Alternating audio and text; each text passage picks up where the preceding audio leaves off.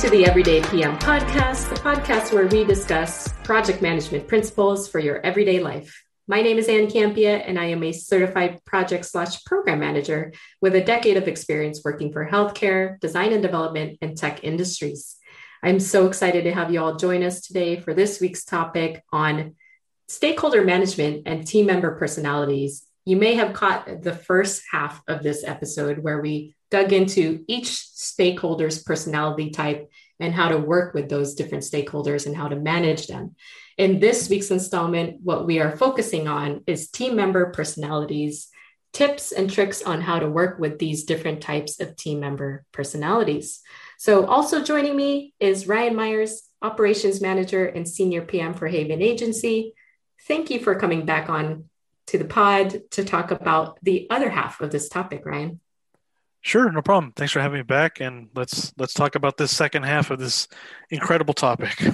So for those of us who joined us for the first half, this will now be kind of the second installment of stakeholder management and team member personalities.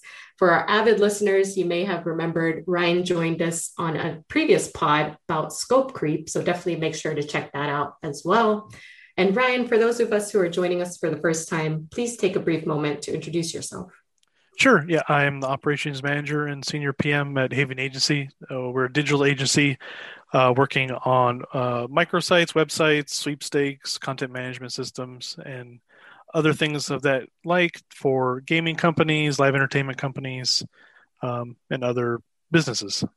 So, Ryan, we had so much fun talking about stakeholders and the different personality types. I think for the focus of the second half of this episode, we're going to talk about team member personalities and very specific ones. And I'd love to pick your brain about whether you've worked with these types of team members, and some of the tips and tricks on how to work with these different personality types. So why don't we just dive right into the different types? Okay. Talking Tom is your buddy, Ryan. He's a super nice guy, and he always enjoys chatting with you. I have another name for this guy, not Tom, but yes. But his messages about the latest movie release, or the status call that results in more time talking about his pet iguana is what the example says. I don't think anyone has an iguana. Let's just say Chihuahua. So Tom is that kind of buddy guy, where you spend more time talking about outside extracurriculars than you do about the actual project. So I guess I will start with you in terms of tips on working with a talking Tom. How do you get them to stay focused? Well, the first thing I tend to keep in mind is talking Tom getting what he needs done on time. And is he bothering other people and slowing down their work? Obviously, everything needs to get done on the deadlines. But really, if it's an issue where I notice it's slowing him down or slowing others down, I just kind of talk to them about it a little bit to see what's going on, try to get them more focused on what's going on, and try to get them, to not be Talkie Tom. Maybe Talkie Tom can be at lunch. But it really depends on, I'd like to let people, let people, if people are doing their work and getting stuff done, I tend to kind of let them go. I try not to micromanage a ton. But if it does affect people, then you have to kind of step in and be like, hey, it's cool to talk, and people, when they first come in to work, well, obviously not now because of COVID, but, when people come in the morning, people have coffee talk and they do all that stuff. But, just trying to get them to, maybe, talk another time or schedule, something else to do that instead. Yeah. And we're kind of communication Jedis as project managers, right? So I would imagine if Tom starts talking about the latest movie he saw, we have our ways of bringing the conversation back to, oh, but by the way, did you get that deliverable done that I needed yesterday? So we've got some communication chops in terms of, ways to kind of steer the, whatever that saying is, put the chicken back in the coop or whatever. But, there's a way to kind of keep them focused, but also still allow them to have that type of enjoyable relationship, right? You don't want to also suppress them from just being a nice person and wanting to chat about things, but we want to just keep them on track, focus on the project, get your work done, then we can talk about movies or whatever else Talking Tom wants to talk about. Yeah, because sometimes I feel funny calling. Speaking of Talking Tom, sometimes they lighten the mood and keep everyone kind Exactly. of positive. So that's a benefit. I'd hate to, step on that and make people think, "Wow, we can't even talk now," or we're just supposed to be doing this. So yeah, no, there's tools to use, like you said, steering the conversation or allowing a little bit of talking time, and like if there's like a kickoff meeting or something, maybe the first couple of minutes, people talk about random things, and then you kind of get down to business after that. So, all right, let's move from Talking Tom. I'm laughing because I'm reading the next one here. Our next is this personality blabbering Bart? Who's this? Emailing Emma. Okay. Emailing Emma is Emma starts thinking, but before she's done thinking, has already begun typing and then hits send on an email. So your box is flooded with several 1 to 2 sentence emails from Emma. Emma doesn't realize that you have 20 or so high priority items on your list, and each email distracts you from the task at hand.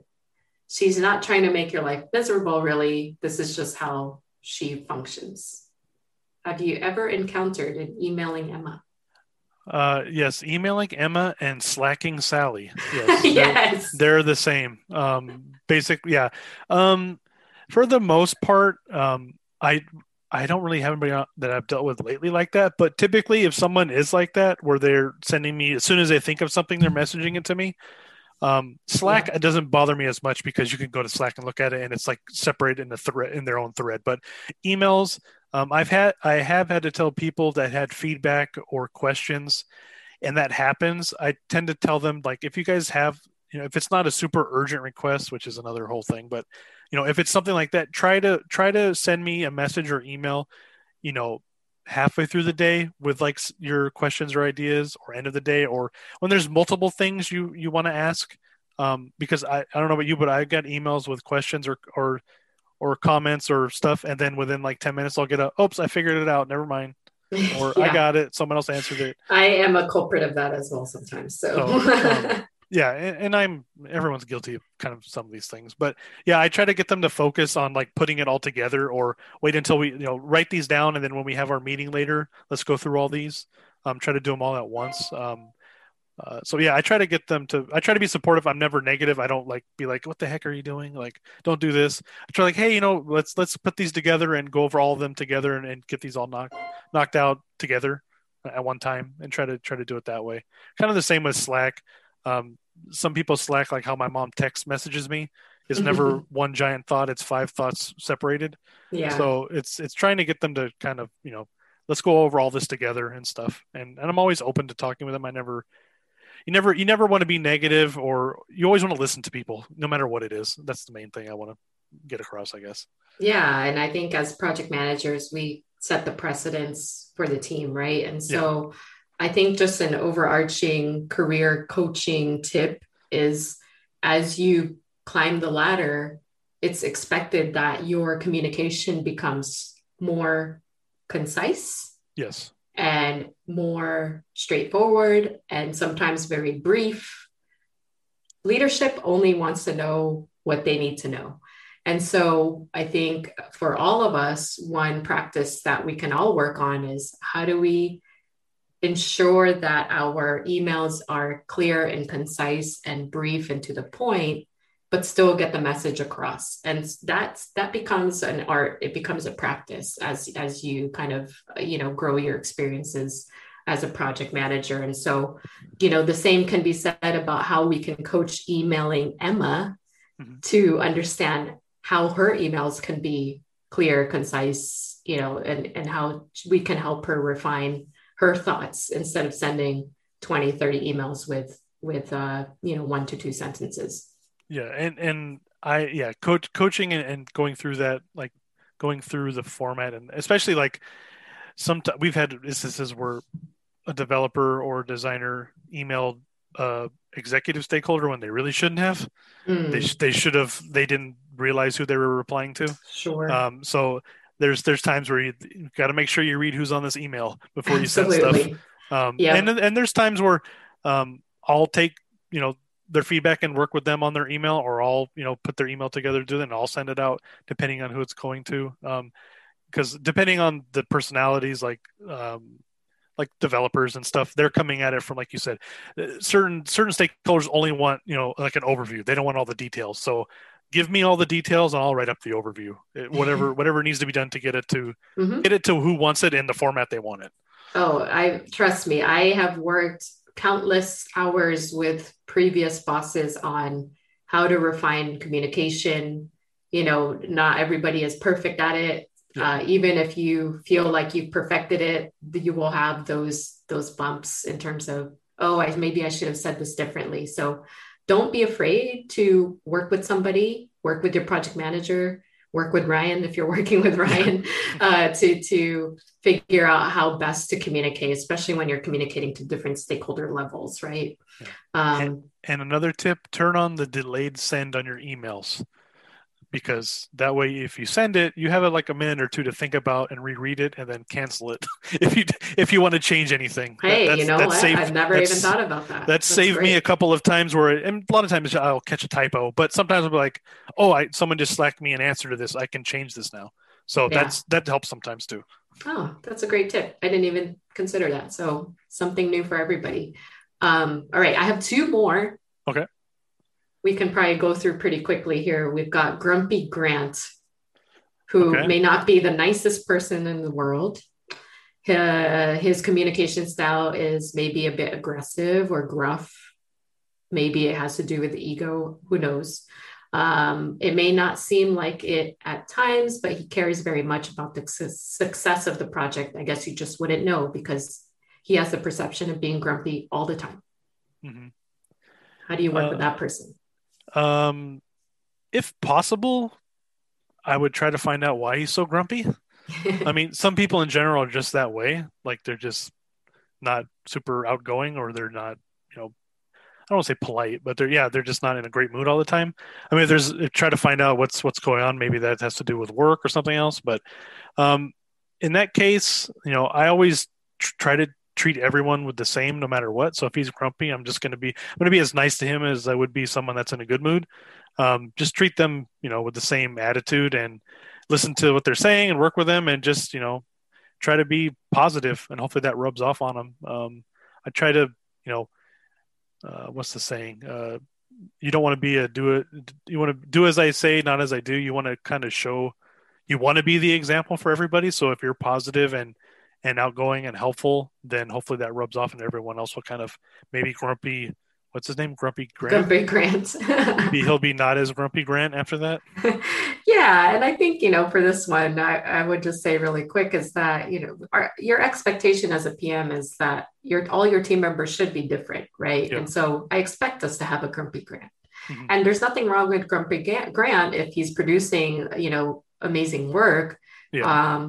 I don't expect him to be smiling Sally all of a sudden because, everybody else on the project is super peppy and happy. Sometimes I even come in as the Grumpy Grant, but the fact of the matter is, his personality and should very much be separated from the work that he produces. And so if Grant is excellent at his job, then, as you said earlier, you can try to build trust with that person, understand where they're coming from, but we don't necessarily need to expect that Grumpy Grant will all of a sudden be happy Grant. He can stay grumpy as long as he's doing good work.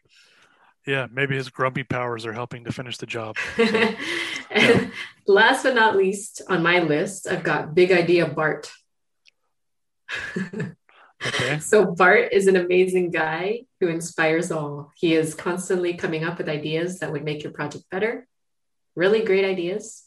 Unfortunately, ideas that are often so far out of scope, so beyond this universe that you'd need to bring in a whole other team to achieve them. And a lot more money. Big Idea Bart. Have you worked with him? Yes. Sometimes I'm big idea Ryan. On certain things. No, there's always suggestions that come in that are great in theory, but in application and cost and time, they're just not feasible. I always tend to try to remember those going forward if they're applicable to other projects, or if there's something useful. If someone pitches big ideas, I do try to let other team members listen to that, because no matter how small or big an idea or good or bad it is, sometimes it sparks something, an idea for somebody else on something. So, and I try to be positive about it too. Like, let's hear the idea no matter what, and go through it and see what maybe there's something we can take from it, or use it for somewhere else. And then kind of go through the pros and cons. Like you said, it's too expensive, or there's not enough time, or this kind of it's kind of a solution to something, but it really adds extra, problems or issues going forward.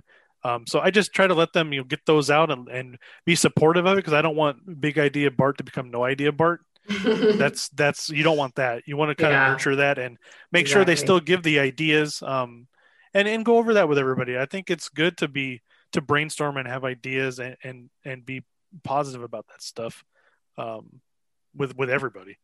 Yeah, no, absolutely. Nurturing big idea Bart is really important. Innovation is what drives a company further. And without the big idea Barts on your team, we're stifling the innovation. We're not getting the new great ideas that maybe, you become the pioneer in your industry for.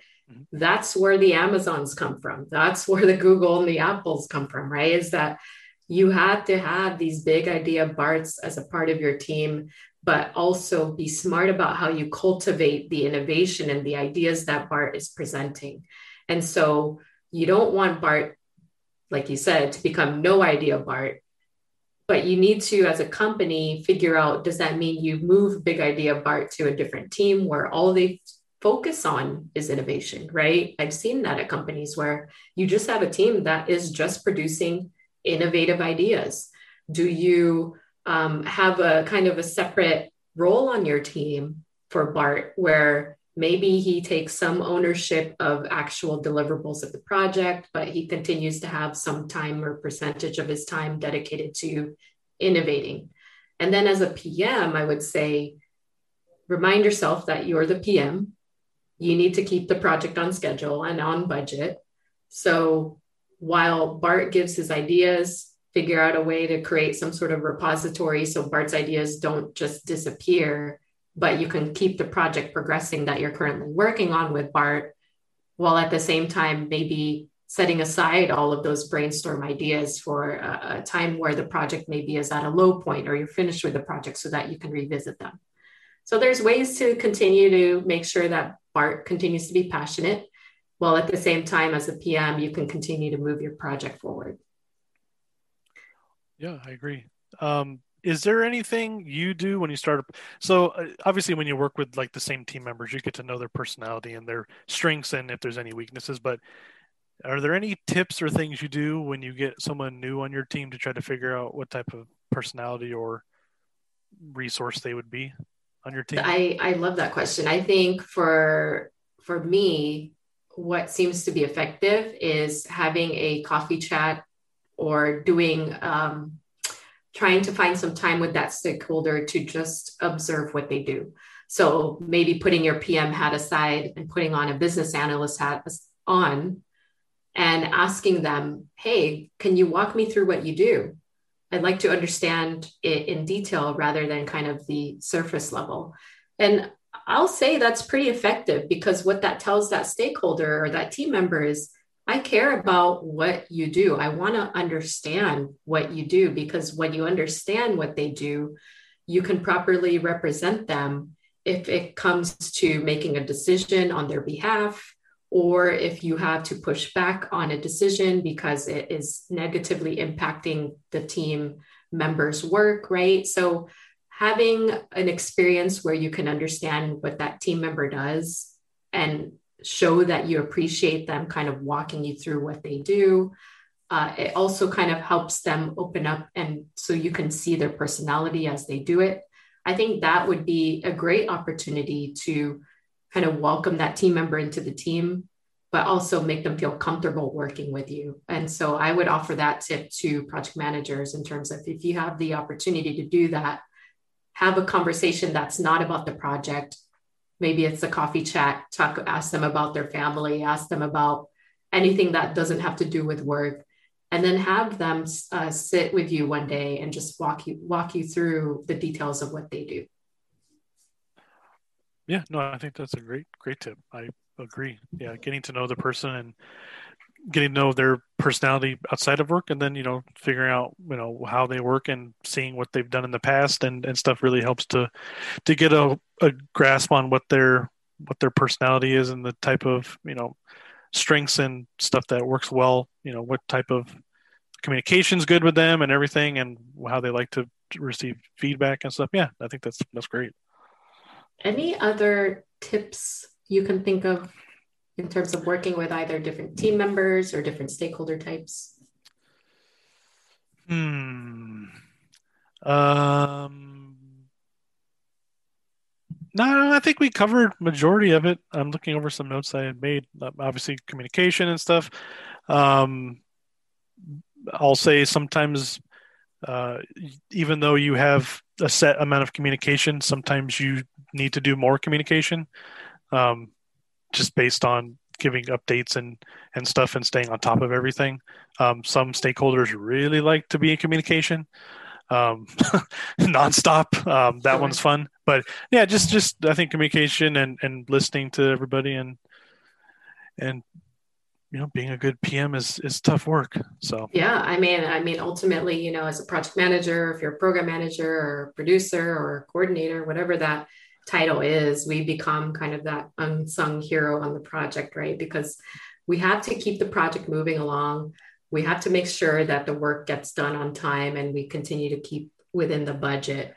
But at the same time, we're being asked to keep the teams motivated, to keep them on track, to keep them on focused on what they need to do. We have to make sure that other stakeholders are happy, whether it's your boss or a client or someone else within the team. We have to ensure that they are happy throughout the course of the project. And then we have to ensure that the community we're building, that we all collectively produce the best product or whatever your output is, but we produce the best version of it possible. And often as project managers, you forget kind of how big that scope is. And so I know we've spent a lot of time talking about stakeholder management and team member personalities, but this is just a small piece of what we could get into when we talk about even just this aspect of a project when it comes to managing stakeholders. So, Brian, I appreciate all of the good advice and kind of all of the insight that you provided to our listeners today. We appreciate you in terms of your work as a project manager for putting in, blood, sweat, and tears in terms of building your team and making sure that your clients are happy. All of those things are definitely being recognized. And I think as project managers, that's ultimately what our goal is, right? Is to not just manage the stakeholders, but make sure that everybody continues to be motivated to get the job done. That's the nicest feedback I've ever gotten.